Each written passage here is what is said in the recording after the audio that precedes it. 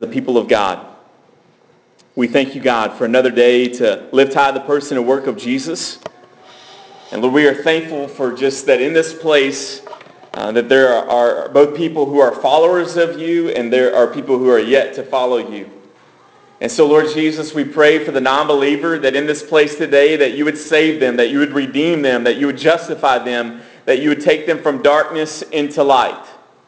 Lord, we pray for the believer that is gathered here today. Lord, may you encourage them, whatever situations, whether it be praise or problem, God. May you speak directly into their issues, Jesus, proclaiming the gospel, helping them to understand the person and work of Jesus and who we are in Jesus, that our faith is not our own, but our faith is in the faith of the one who has perfect faith, and his name is Jesus. And so, God, we lift high your name, Jesus. We exalt your name, Jesus, Lord. We ask that your Spirit be here in a special way, Lord. We know that it came and it dwells inside of our very hearts, and yet we ask you, Jesus, in a very specific dwelling of your Holy Spirit, that you would reign upon us in this place today. Lord, that you would speak into the lives, God, of every person who is here to listen. And Jesus, that you would speak into the lives of our children as they also hear the gospel this morning. Lord, just reign supremely, God. May we not just be a church or do church things or be cultural Christians, but Lord Jesus, we ask you that you would just move mightily in our presence, Lord, as we even drove through the town of Bowling Green to get here today. We ask you, Jesus, that you would move in our city, Lord, that many saints who are gathered in facilities all over this town today, God, may you be made much of, and may you do a great and powerful work in our city. God, we ask for unity of the body of believers, Jesus. We ask that you would show us in clarity, Father, what you would have for us. Lord, I pray, Jesus, that you would preach louder than this preacher today. Lord, we love you and we thank you. It's in Christ's name we pray. Amen. Amen. Well, thank you guys for gathering with us here today. My name is Eric Baker. I'm one of the pastors here at Mission. And on behalf of those of us who call Mission Church our church home, thank you guys for gathering with us. Today we continue a sermon series that we've been doing on the book of Romans from chapter 12 through chapter 16. And in that, we are looking at this idea of what it means to be a gospel-centered church. That in view of the gospel, as chapter 12 tells us, that we should now have a very practical life, that our lives in following after Jesus should have very practical things because of the gospel that has radically changed us and is continuing to transform us. Remember, this church in Rome, Paul has never visited, yet he has heard great things about their faith. And the renown of Jesus and the faith of this church is spreading now throughout the known world. And Paul has heard about it because he's kind of like the celebrity preacher of the time, the celebrity church planter. Everybody knows and has heard about this guy named Paul, who was a persecutor of Christians and has now become a Christian. And simultaneously, God is spreading churches like wildfire throughout the known world. As disciples are made, churches are planted, and it sounds very familiar to what we have a desire to do here at Mission Church as well. As always, whenever you're reading a passage of Scripture or any form of literature, really, it's important to understand the context. If you look at the context of this church, you've got kind of two different groups of people coming together now, being unified in one common purpose and person. His name is Jesus. And so in this community of faith in Rome, you have these Jewish people who have the Old Testament. They were raised extremely religious. And also you have these Gentiles who live a very different lives from those of the Jews. You have these really religious, we would probably call them conservatives or fundamentalists or fanatics even, contrasted with these Gentile believers who, had very liberal lives, even to the form of, having, relationships with temple prostitutes, sacrificing animals, sacrificing people. All of this very different worlds now collide where? In the gathering of the church. in the gathering of the people of God. See, at the cross of Jesus, these two worldviews truly do collide. See, as much as we don't like to admit it, our past education, upbringing, the way we were raised has great influence on us. I don't know if you're at that stage yet, but has any of you ever had that moment where you were doing something, working, driving, talking to your kids, and you go, oh, I just acted like my parents, right? Anybody been there? I have. I mean, I've seen myself make these looks, and I'm like, I just look like my dad. The world is coming to an end. All right? We had these moments when we don't even realize it, because a lot of kids are like, man, when I grow up and leave my parents' house, I'm never going to act like them. Only to realize you act like them. And most of the problems you have with your parents are problems you have with yourself, because you're now responding a lot like they do. See, our teaching, our upbringing, our environment, all of these things have great influence on our lives even now. See, we've seen this even in church. You've got people, different walks of life, different opinions, different views, and yet because of the gospel, look around this room. You're here today. Okay? But that doesn't mean that you left all of your past thoughts and opinions at the door. They're deeply embedded into us. The way in which we had a life, it's difficult, can be difficult for us to detox from those perspectives in order to honor God from a biblical and gospel perspective. These things are in us, our philosophies, our worldviews, and a lot of times these differences cause a lot of conflict and issues within our lives. I mean, this is probably seen most in marriage. Okay? You have two people. If they're not cohabitating, if they're not living together, if they're not sleeping together, all these sorts of things, you got two different ways of life, two different ways of folding the towels, getting toothpaste out of the toothpaste holder. Some like to squeeze it. Others of us like to roll it. Whatever it is, you've got these two worldviews. And in the matter of a few moments, probably about 45 minutes, you go from not living together, not doing all of these things, to all of a sudden you're on a vacation together, which everybody fakes it for that week. Everything's awesome. And then you come home and try to fold towels together, and your mama taught you one way to fold them. She believes another way is the way to fold them, and you have your first conflict. You're not folding the towels right. What do you mean I'm not folding the towels right? And then if you're like me, you quickly learn to fold them the way your wife wants you to. All right? And so we had these two ideas. Even for Laura and I. Laura and I are best friends. There's no doubt about that. And in the major things of life, we are pretty streamlined on that. On the minor things of life, Laura and I we were talking about it on our date night last night. We are oil and water on minor things. I mean, we do not get up thinking about the same things. We do not go to bed thinking about the same things. The way that she would do it, anything from filling up the dishwasher, I think she does it wrong. All right? She's just glad I do it. All right? I mean, everything on the minors, we are completely polar opposites. It's even got a little running joke with me and my family. I've even heard Ava make fun of us. Is whenever Laura does something that's minor that I think's ridiculous, I always say this, and you've probably been around us, Laura. And we all know exactly what that means. All right? And so Ava sometimes will be like, Daddy said, Laura. All right? These differences. You got different thoughts, different worldviews coming together in one place. This is true of the church. Now, in our culture and in these areas, these shadows, we have a tendency to call gray areas. That in and of itself is a problem. We don't even know how to spell gray. Is it G-R-A-Y or G-R-E-Y? Guess what? It's both. It's both.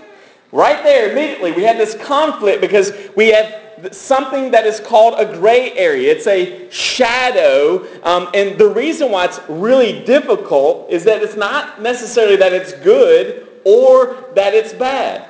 But biblically speaking, these are gray areas because we don't have a direct text that we can go to that would encourage us to go one way or the other. It's kind of a guess. It's kind of I don't know. I don't know on this. You know, Scripture is very clear on a lot of issues. I don't know how you get any clearer than do not kill. There's not a lot of Greek interpretation or Hebrew that I can throw at you to twist that. That's what it means.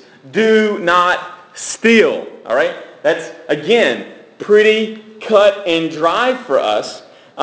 Even in last week when we saw in Romans chapter 13, verse 13, it says this, let us walk properly as in the daytime, not in orgies or drunkenness, not in sexual immorality, not in sensuality, not in quarreling and jealousy, but put on the Lord Jesus Christ. We get pretty clear there. This is things that God wants us to stay away from for our protection. He's warning us. He's taking care of us. He's setting boundaries. But also Scripture tells us there's things that we should do, right? Like we should pray. We should read the Scripture. We should love one another, all right? So we see these ideas. Scripture is clear on some things about what we should not do to protect us and what we should do to have a full and abundant life in the person and work of Jesus. However, in Romans chapter 14, verse 1, we see this. It says this, as for the one who is weak in faith, welcome him, but do not quarrel over opinions. See, here in this text, we automatically see that we as believers are to welcome people who are weaker in their faith than some of us others. And that we're not supposed to quarrel over opinions. The original kind of language here that we see is that even in Scripture, it points to this idea of opinions. Literally this term, I can't pronounce it, but it means moral neutrals. It's a gray area.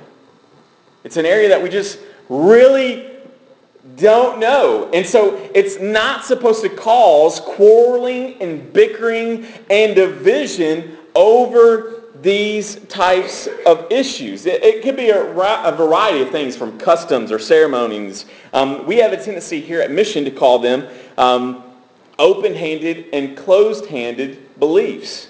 So today we're going to explore this idea is how does the gospel kind of in view of the gospel, looking at the gospel, filtering everything through the gospel, how do we interact with one another in these gray areas? Because there will be different thoughts about us that we think we're really strong, and we'll think other people are really weak in this area, and it causes tension and friction within the church. And Paul is well aware of these sorts of things. Now, when we look at this, we here at Mission, it's not new to us, but this idea of open-handed, closed-handed things. If you've been with us before, gone through membership, you've heard me talk some about this, or Pastor Justin, is that we believe that there are such things in Christendom that all churches, all believers, all over the world should close their fist around. All right? These are closed-handed beliefs. These are clear in Scripture. They should be unifying to us. These are the things that you fight over. That's why it's a closed fist. You hold these things tightly. If somebody was to come in here, do the whole scenario, put the gun to your head, renounce these things or we're going to shoot you. If it's in that closed fist, then you should be willing to die. All right? These things are extremely important to us. There is something, and maybe we should get back to some of this, and some of our other brothers and sisters in other form or styles of expression of worship this morning are actually quoting these things, but it's something called the Apostles' Creed. The Apostles' Creed is believed to be originally written by the apostles themselves, making this statement that, yes, there may be some fringe issues out here that are different from what we believe, but this is the core of all of Scripture, is found in these truths. I believe there was even a Christian singer called Rich Mullins, I think he's since passed away, that wrote a song called The Creed, or the Apostles' Creed, and you can look that up for your own listening enjoyment. But here's what the Apostles' Creed says. I believe in God the Father Almighty, creator of heaven and earth. I believe in Jesus Christ, his only Son, and our Lord, who was conceived by the Holy Spirit, born of a Virgin Mary, suffered under Pontius Pilate, was crucified, died, and was buried. On the third day he rose again and ascended into the heaven. He is seated at the right hand of the Father, and he will come to judge the living and the dead. I believe in the Holy Spirit, the Holy Catholic. Catholic there is a small c, not big C. Small c church means universal. That was what we were all called at one time. So don't freak out about the words. The Holy Catholic, meaning universal church, the communion of saints, the forgiveness of sins, the resurrection of the body, and the life everlasting. Amen. Those are the closed-handed things of what it means to be a believer. Those are things that we fight for. These are the essentials of what it means. This is the good news of the gospel. This is the creed, is the compact statement of faith of all of Scripture, that if you were to squeeze it into one statement from Genesis to Revelation, many believe, and I would agree with them, that it's things like the Apostles' Creed that it should hold us all together. These truths should unify us, strengthen us. We live, we fight, we die for these truths. However, just like there's a closed-handed idea, there's also this idea of open-handed issues. Okay, open-handed issues. These are gray areas. These are non-essentials. And it appears from this chapter, Romans chapter 14, that Paul is speaking to these idea of gray areas. Specifically, there's become some tension within the Roman church over probably two things, and these probably weren't all the things. He was just using these as examples. But these two specific things on what should a Christian, a believer, eat and drink, all right? And what are the special days for believers, okay? And because of that, there was a tension saying amongst the church specifically this issue over food. What should we eat? What should we not eat? What should we drink? What should we not drink? See, the Jewish believers, what do they have ideas about food? Is there some pretty strict eating rules there in the Old Testament? Yeah.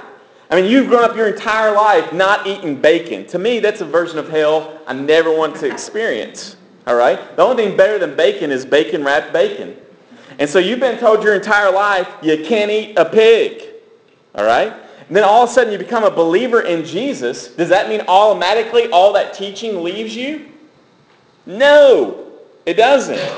Then you got the Gentiles on their hand. They've been wearing out the bacon. All right? They've been wearing it out. They eat bacon on everything. My personal preference. I'm glad to be a Gentile, right? So you have these two worlds colliding at this place, at this experience called the church. They're having a potluck dinner. All the Jewish now that believe in Jesus, what do they bring? They still bring kosher food to the potluck. What do the Gentiles bring? Catfish, bacon, shrimp, all these things. You know, a Jewish person, a real Jewish person can't eat a hamburger, because you can't mix meats, all right?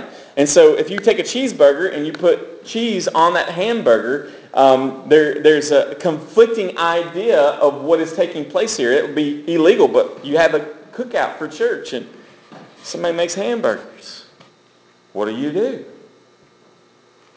What happens at the church? This seems to be some of the issues that are taking place at this congregation. There are also other people who think these certain days, certain holidays, we should continue to celebrate. I've met modern Christians that feel that way about the feasts that we see in the Old Testament. That why as Christians are we not still celebrating these feasts? I have an aunt and uncle that are diehard General Baptist.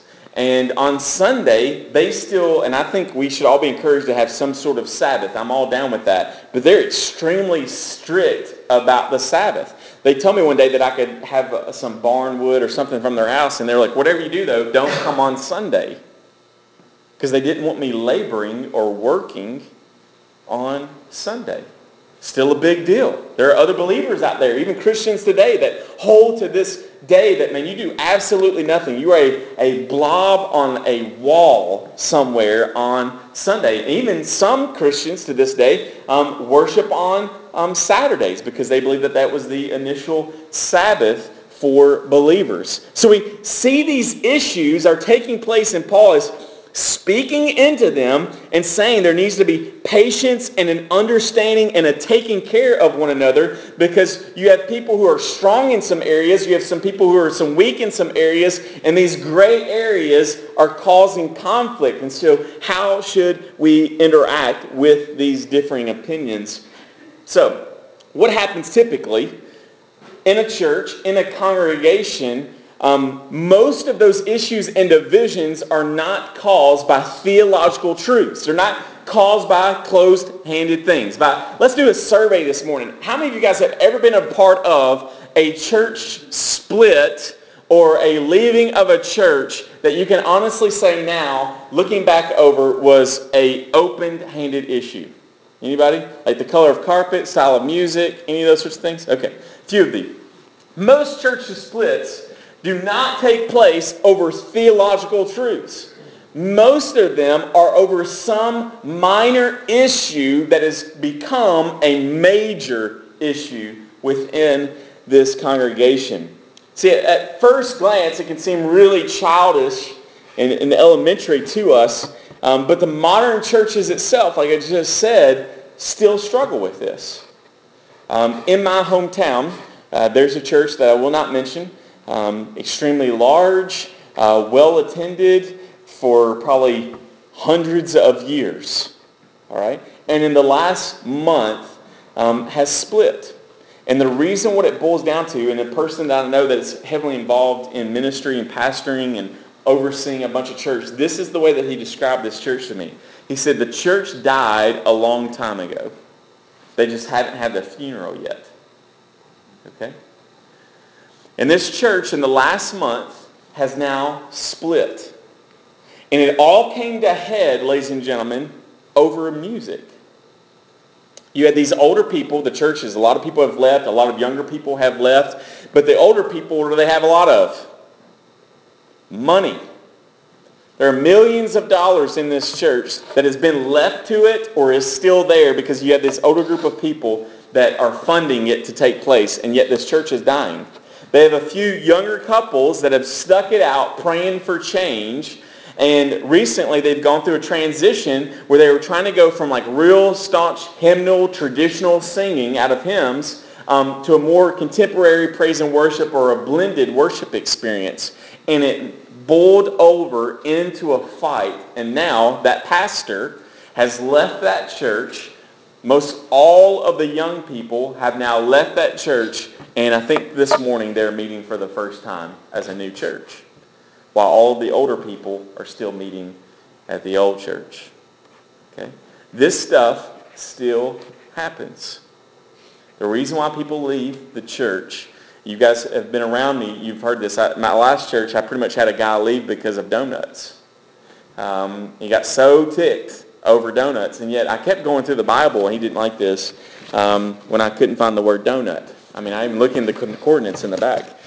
Word donut is not there. It was an open-handed, minor issue, but for that dude, buddy, he was getting his Greenfields every Sunday morning. I mean, it was bad. It was really rough. Again, the colors of carpet, what people should do, how they should act, the order of church, all of these ideas seem extremely childish, unless it's you who have a deep belief in that sort of thing. See, overall, these tensions, fighting, division, keep us from doing the most important thing. And that's what I believe that Paul is saying about this in all of this chapter.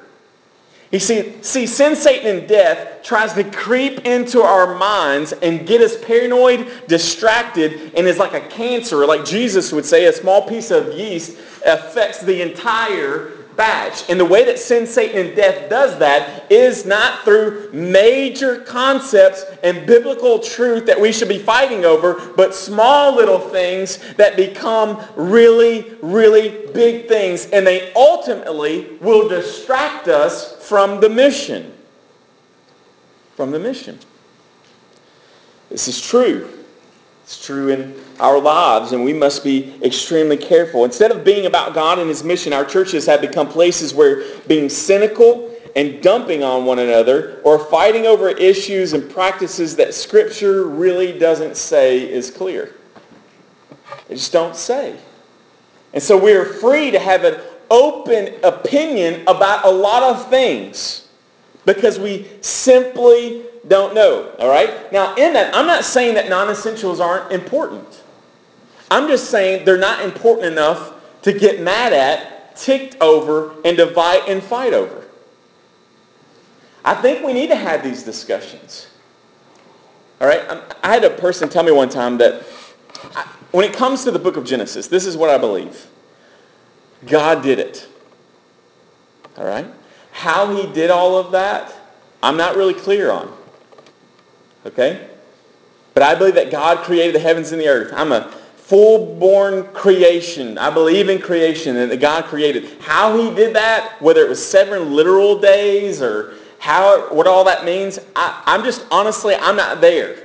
I don't know where I am. Okay? Jesus coming back. I just know that he's doing it. I don't have any charts for you. All right? I don't have any scary pictures to show you. I just know that Jesus is coming back. And yet, you will find brothers and sisters in Christ who really want to fight and divide over those things. All right? When, one, we weren't there at creation, and two, we're not at the end yet. All right? And you've got to be willing to say to people, man, I was wrong, or I'm growing in this, or let's push back on each other over this without causing dividing lines. Why? Because when we start to divide, we get away from the mission of God. Think of all the resources that have been wasted. All the once amazing churches that have now disbanded because of sin creeping in minor issues.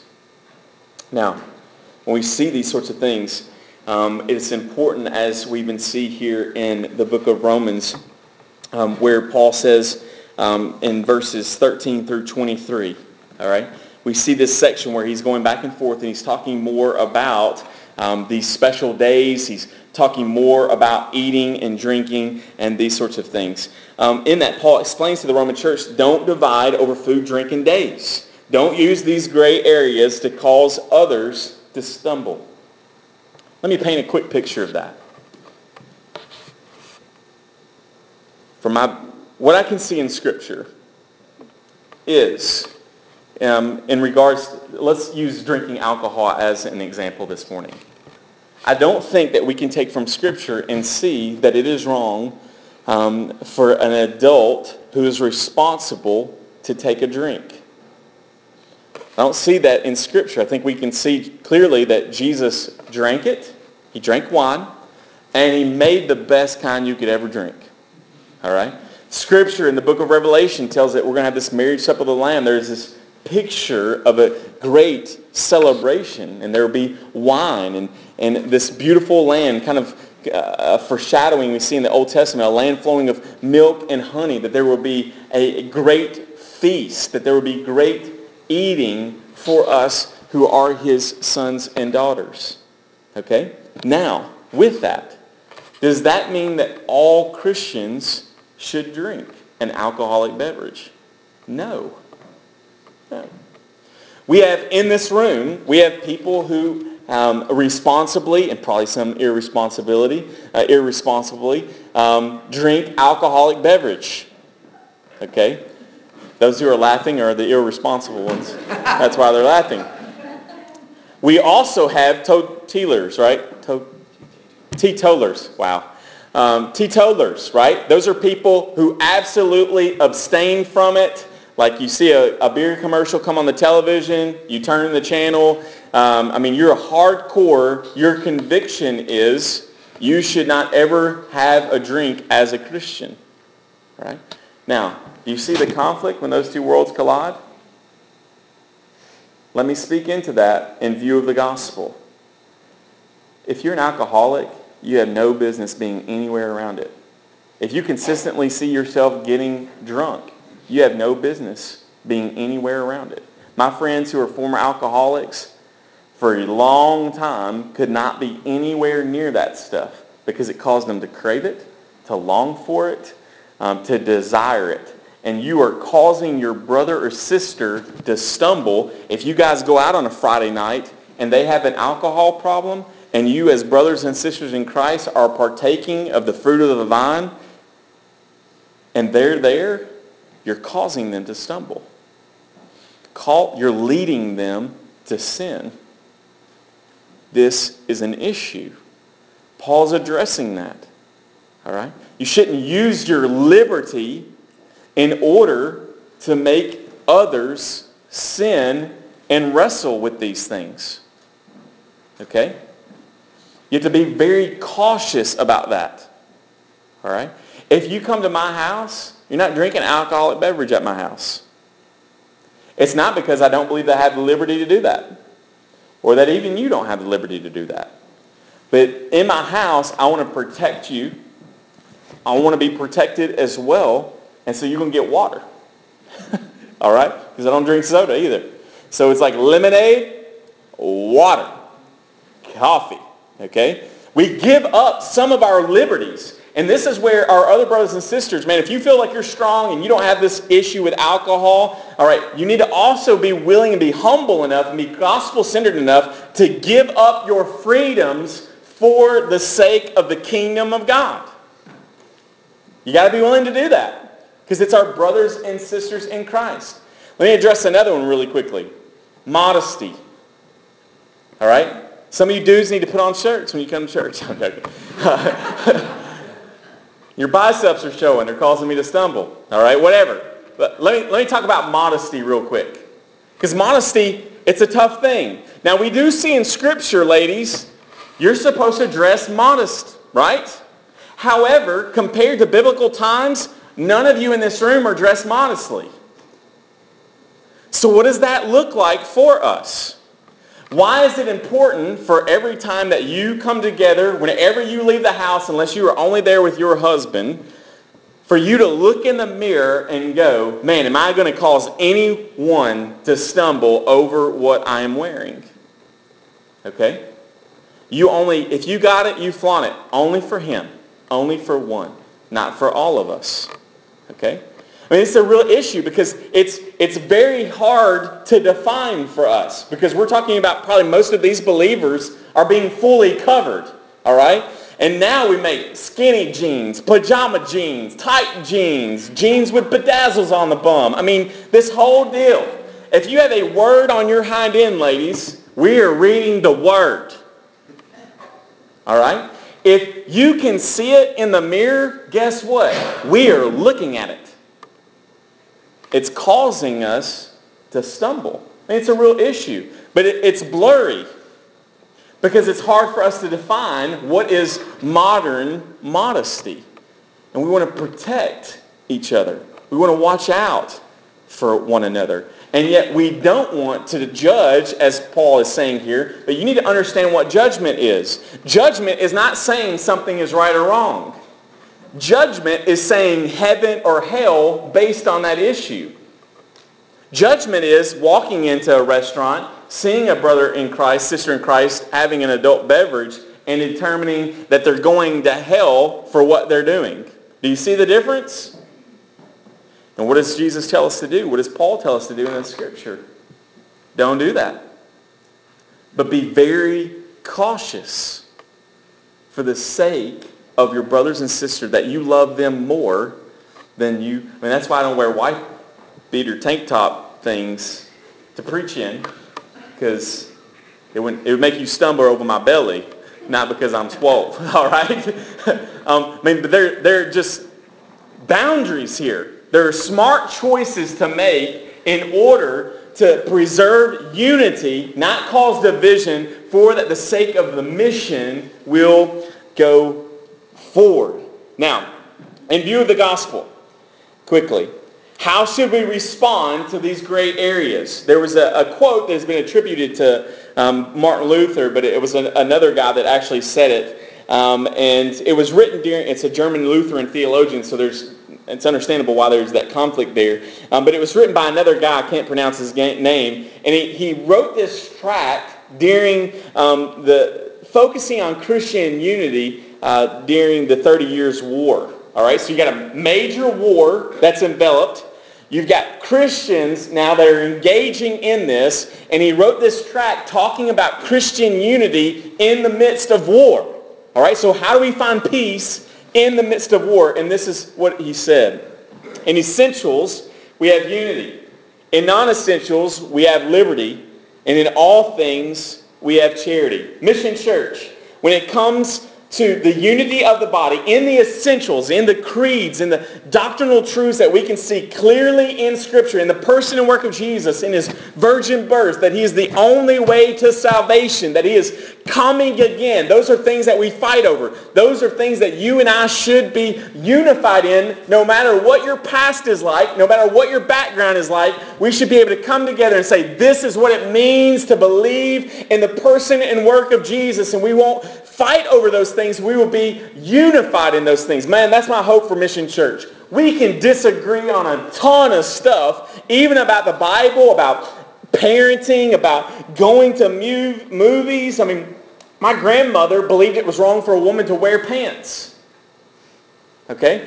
My grandmother believed that it was wrong for her to use vanilla extract because it had alcohol in it. All right? A lot of my parents, ancestors from there, the ladies weren't allowed to cut their hair.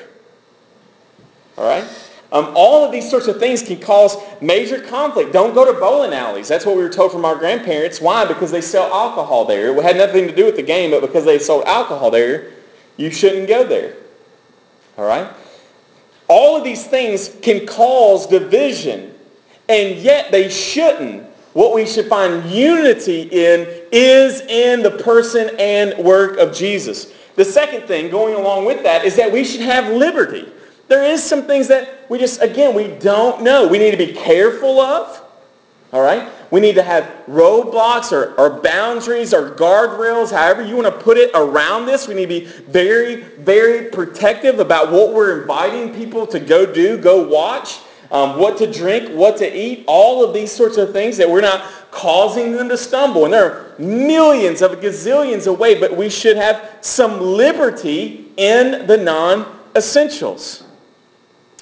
Third thing, and this is the most important thing, is that in all things we should have charity. What does that mean? Grace.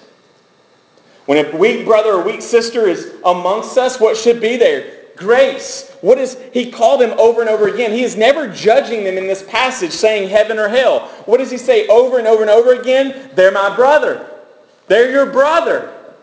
They're your sister. And we have people who have been following Jesus for a really, really long time. And we have new believers and non-believers in this room. And so when you look at these ideas, it is important to have humility and grace in all of them. Because we're not going to all just agree on everything when we should agree on the main thing, and that's the person and work of Jesus. Okay? Now, when we see this, one of my favorite statements in chapter 14 is this. It's in verse 4. Who are you to pass judgment on the servant of another?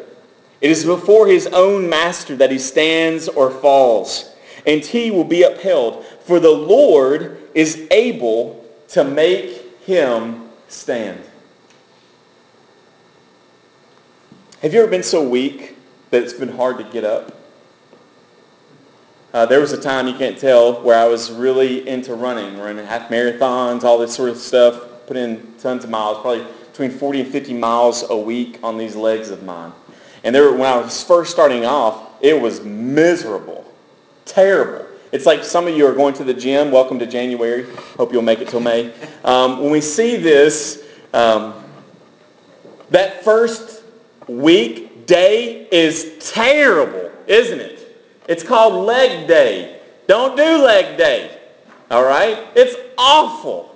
You're walking around like this. Play the next 3 days, your hind ends is sore. You sit down and you're like, oh. People barely bump into you and you're real tender. It's tough. It's extremely hard. You become weak. And what does the Scripture tell us? That we're weak. And even when we stand before God, we are weak. And yet, what does it say? The Lord is able to make him stand. See, this is the gospel. When we begin to look at these ideas, we cannot become arrogant in our knowledge, and we can't boast in our ignorance.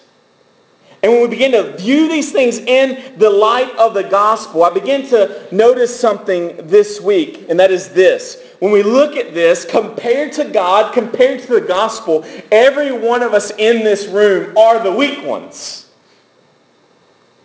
We're the weak ones. And yet, he is strong. You know, I have also confessionally this week, man, I struggle with some of these things. Because, man, I want everyone to believe on the minor things just like I do. It'd be a whole lot easier if you did. I invite you to come and believe like me. All right? I mean, what we fight with our children, we want them to believe like us. As a pastor, man, I want on the minor issues for people to believe like me. It seems like it would be so much easier. And yet in that, have come to realize in all of these passages that, man, we are the weak ones. That even those of us who have matured aren't nearly as mature as Jesus. Aren't nearly as strong as Jesus. And when God looks at us, he must look at us and say, those weak people, even those who think that they are strong are weak. Because see, God, I'm learning this myself, even in my own life, has a special place at wanting to see us at our weakest. Because typically it is at our weakest that we see that he is the strongest.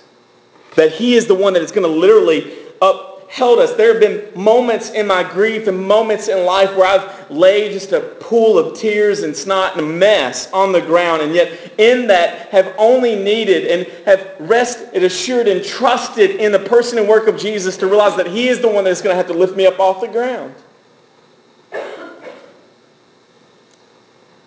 Our strength compared to God's mighty hand is weak.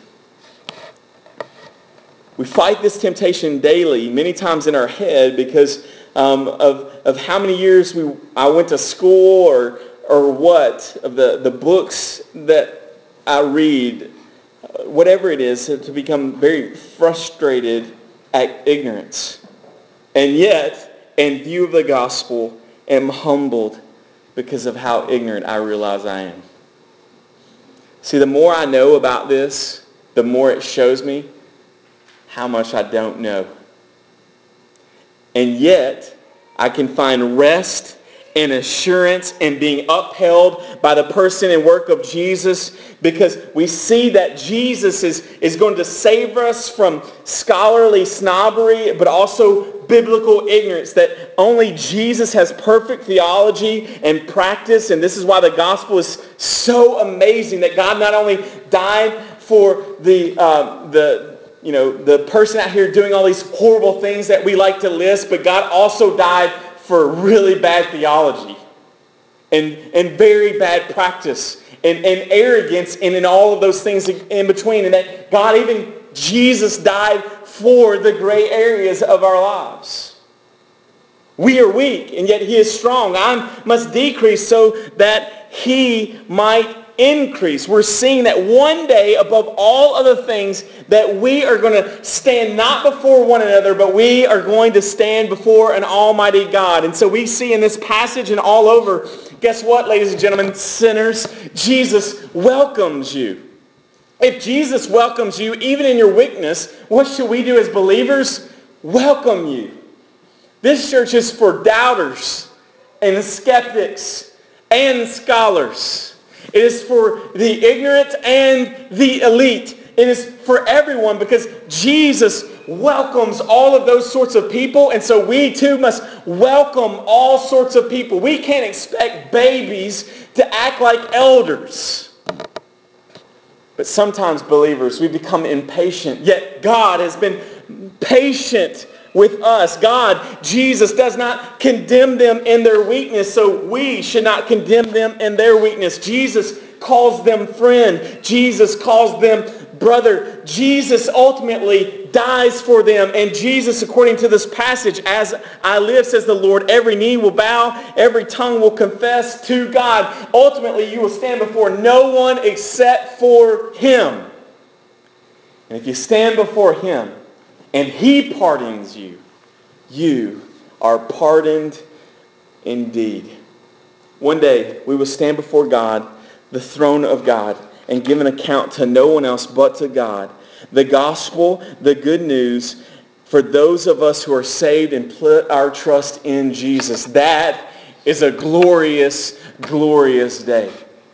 So, brother, sister, may you be reminded of this gospel. May you be reminded of this truth today, to look upon each other in unity, to show great charity and grace and mercy toward people who do not belong with you as we go through this life, sharpening one another to realize in all of that, the greatest New Testament scholars on the planet compared to God are weak.